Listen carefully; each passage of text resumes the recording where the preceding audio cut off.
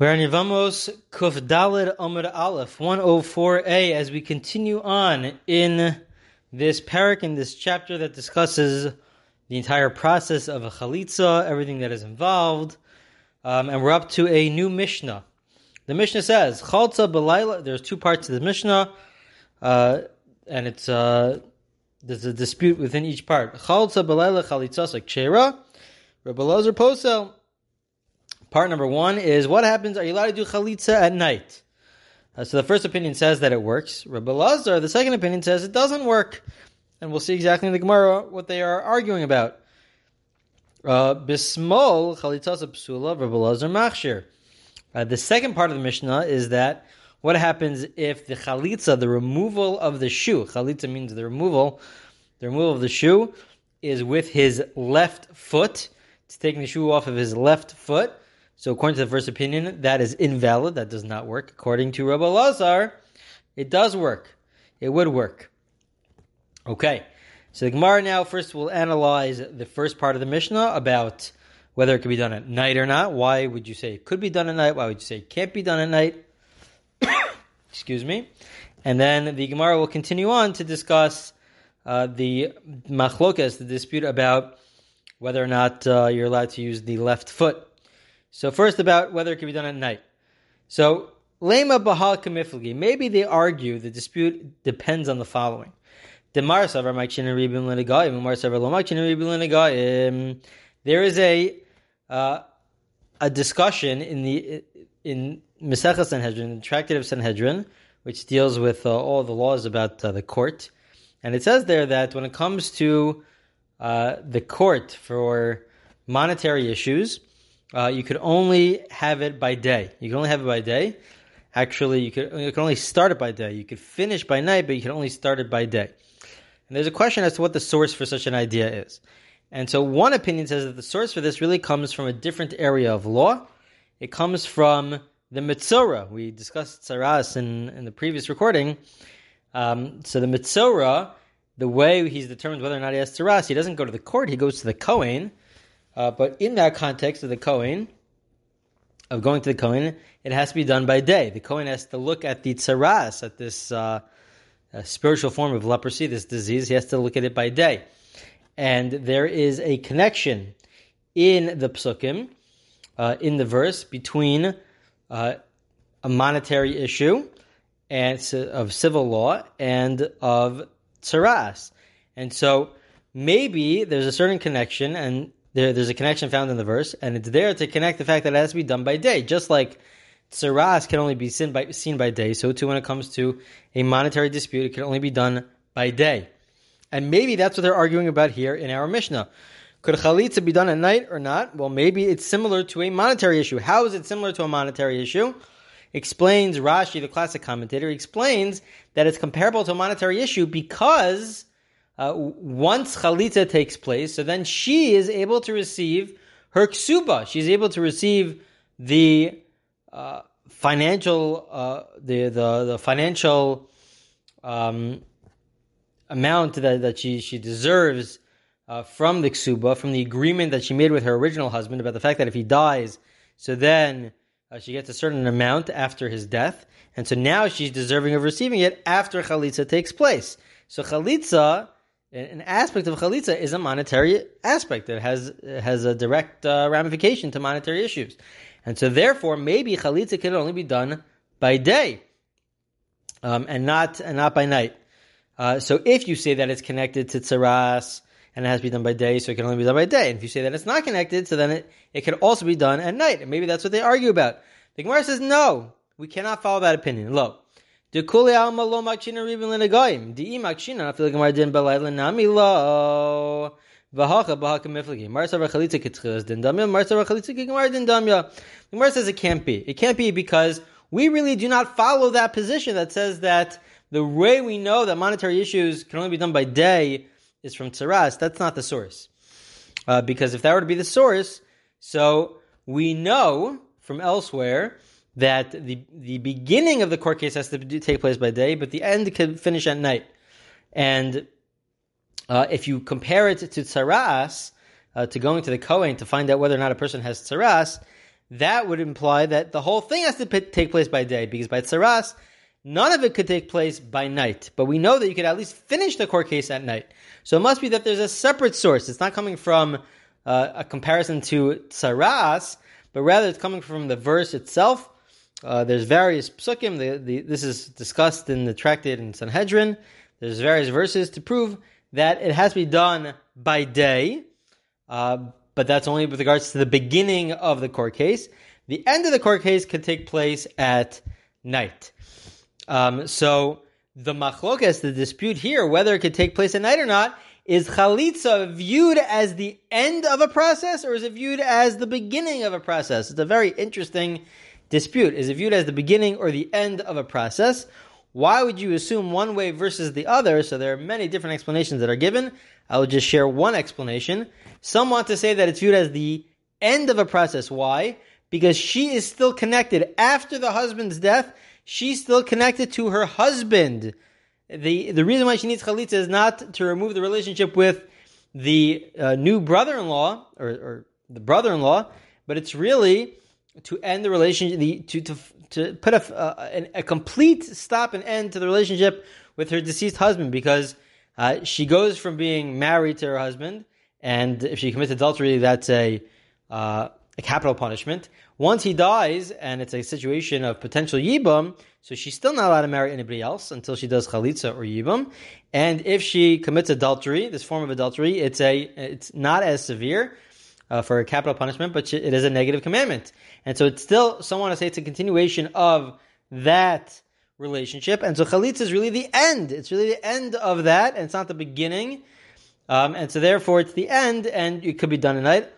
Or you could view it as that, no, the reason why chalitza has to take place is because of her new relationship with her brother-in-law. And as such, to end that is now viewed as the beginning of the process, and so therefore it can't be done at night. The beginning of the process has to take place by day. Okay, so that itself is a very interesting point with regards to chalitza. The Gemara now has the following story. Rabba Barchia Katosva. There was a certain rabbi from the times of the Gemara, Avad Uvda B'mok Ubechidi Ubalayla.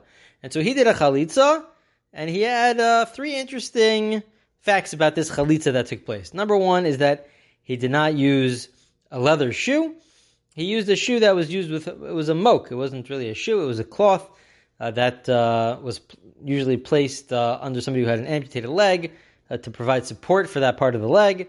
So he used that instead of leather shoes. Number 2 is that he did it by himself. He was the only judge there. He didn't have any other judges there. And the third thing, the reason why we're mentioning this is because this took place at night.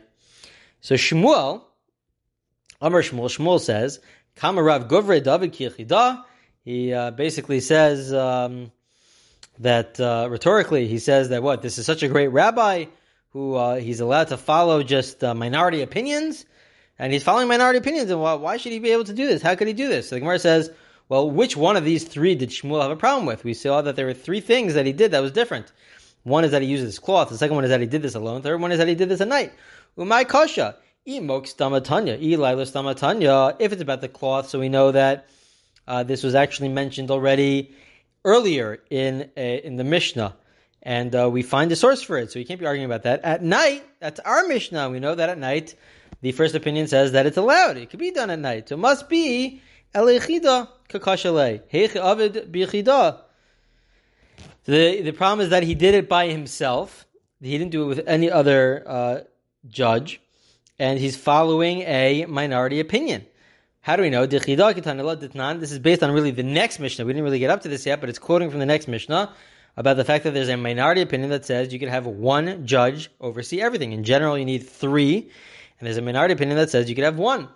Chata b'shnayim or b'shloshem nimtzechem and karva pasal chalitzas apsula b'b'shem b'b'yochanan sandlar machshir u'maisa be'achad shechalatz ben leveina b'beis ha'asurim b'maisa v'nei Rabbi Kiva v'hechshir. Basically, they quote the Mishnah. The first part of this Mishnah basically says that if you only have 2 judges, in the end of the day, whether there were only 2 judges there, or there were 3, and one of them became disqualified, so at the end of the day you have 2. So the first opinion says it does not work. You can't have 2 judges. And Rabbi Shimon and Rabbi Yochanan HaSandalar says that it does work. So there's a dispute about 2 judges. But then, and this is why he's following the minority opinion, Rabbi Kiva says that you can even do it just between the 2 of them alone. There was a certain case where they did it just between the two of them alone, without anybody else, and he allowed it. And so basically, Shmuel was upset with this rabbi who did it by himself. There was only one judge there, and he said, you're following a minority opinion. You're following Rabbi Akiva, who's a minority opinion. The vast majority, everybody else, says you need at least 2, maybe 3. You're following a minority opinion, and so therefore he was upset with this rabbi for doing this. Okay, that's one suggestion. V'i by him. Alternatively, who's he following? It's not Rabbi Akiva, but Kulunami Yechidah Kitani Lahu. Really, all three things that this rabbi did that was different than the norm. Really, all 3 are following one particular position. Tanya Amr Bishmal Rabbi Yossi Ani Ra'isias Rabbi Shmuel ben Elisha Shechaltz B'mok B'chidu B'Leila. That there's a brisa. Rabbi Shmuel, the son of Rabbi Yossi, says that he saw that there was a certain rabbi, Rabbi Shmuel ben Elisha, who did chalitza with all 3, but he's a very unique minority opinion, and so he did it with this cloth that's usually used to support an amputated leg. He did this by himself, and he did it at night. He did all 3 things. This rabbi from the times of the Gemara is essentially, according to this explanation, following that position entirely. Well, he's a minority opinion. He's a minority opinion, and that's why Shmuel was upset with him. Okay, that completes the discussion of the first half of the Mishnah. So essentially, the first half of the Mishnah is about this dispute whether or not chalitza could take place at night or not. In the end of the day, the dispute revolves around, is this viewed as the beginning of the court case or the end of the court case? If it's the beginning of the court case, it has to be by day. If it's the end of the court case, it must take place if it's the end of the court case, it could take place by day or by night. And why is this chalitza connected to monetary issues? It's connected to monetary issues because it impacts the ksuba, the agreement to pay her after her husband passes away, and only in a situation where she doesn't have children, so that would only take place after chalitza is done. Just to point out, there is a discussion about, we find other areas of law where there's also monetary ramifications in terms of getting married and in terms of divorce itself. If it's not a case of chalitza, so the act of marriage and the act of divorce has financial ramifications. So maybe that should also only take place by day. So that itself was an interesting discussion. And beyond that, there's also discussion about nowadays that we have electricity. There's some opinions that say that now that we have electricity, so then maybe even by night you could start the court case, because the whole reason why you couldn't start it was because since it was nighttime and it was difficult to see and difficult to concentrate, so therefore that's why you couldn't do it at night. But now that we have electricity and we could see beautifully, so then maybe you could also do it at night. You could even begin it at night. And so therefore maybe, based on that, then maybe that's why a wedding could take place at night. Maybe. This is all part of a larger discussion.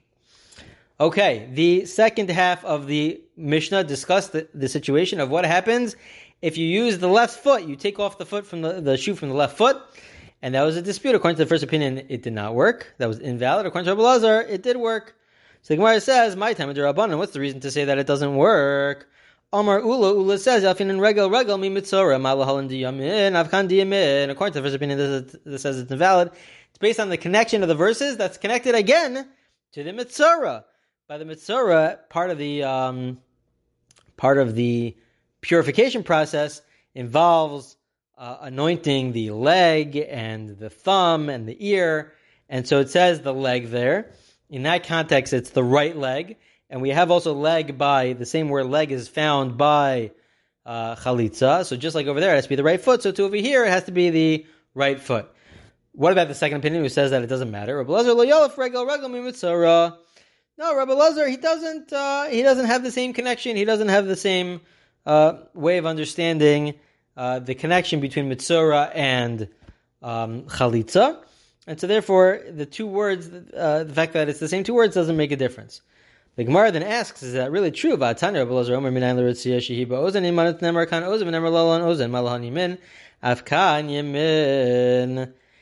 really true?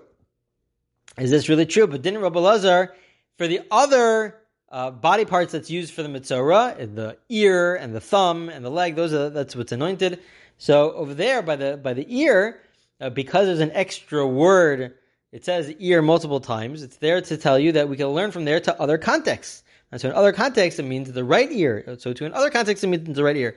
So seemingly, Rabbi Elazar does say that it's extra words. If it's extra words, so then the extra word foot should seemingly teach you that it needs to be the right foot in another context. And perhaps that other context is chalitza.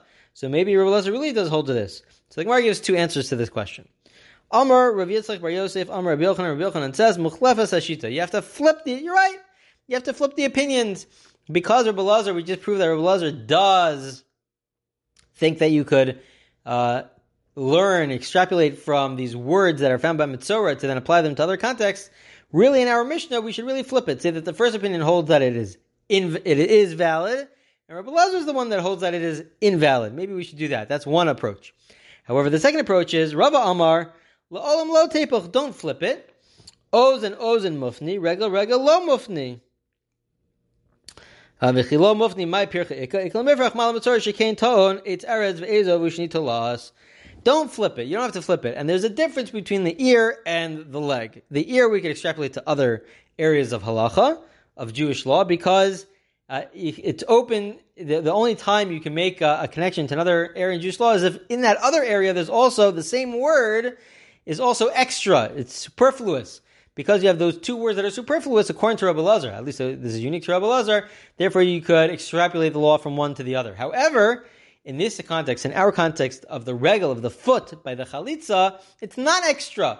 If it's not extra, so then I cannot extrapolate, because we could ask a question to say that we cannot extrapolate, because when it comes to the mitzorah, there's other halachos, there's other laws that apply to it about the purification process and what you have to take. You have to take the cedar and different things that you have to take. So it's clearly more stringent. It seems to be more stringent, and therefore we cannot extrapolate one to the other. In the end of the day, the point is that we have this dispute whether or not we could learn from the laws of Mitzorah to the laws of Chalitza to say that it has to be done with the right foot or not. According to the first opinion, at least the simple explanation of our Mishnah is that according to the first opinion, it is invalid. You need to use the right foot. According to Rabbi Elazar, you could use the left foot. Now, just to conclude with the following, and then we'll continue with the next Mishnah in the next recording, a new Mishnah, there's a big discussion. What happens if you're a lefty? If you're a lefty, what should you do? So some opinions say if you're a lefty, well, then you should use your left foot because that's the stronger foot. Others say that no, even a lefty should use the right foot because in the end of the day, it has to be done with the right foot. Others say that you have to do both. Very interesting. You have to take off both of his shoes, both on the right foot and the left foot. And then there's a last opinion. You would think maybe there's only two opinions here, but now we have four opinions. There's a last opinion that says that if you're a lefty, you can't do anything. You can't do chalitza. We have no way of solving this problem because it has to be done with the right foot, and it has to be the right foot is the stronger foot. But here, he's a lefty, so you have no options. You can't do chalitza, according to some opinions, if the person is a lefty. So you have all four different opinions. I believe the Shulchan Aruch, I believe the law is to try to take off both shoes from both feet. Okay, we will continue with the next Mishnah, new Mishnah in the next recording.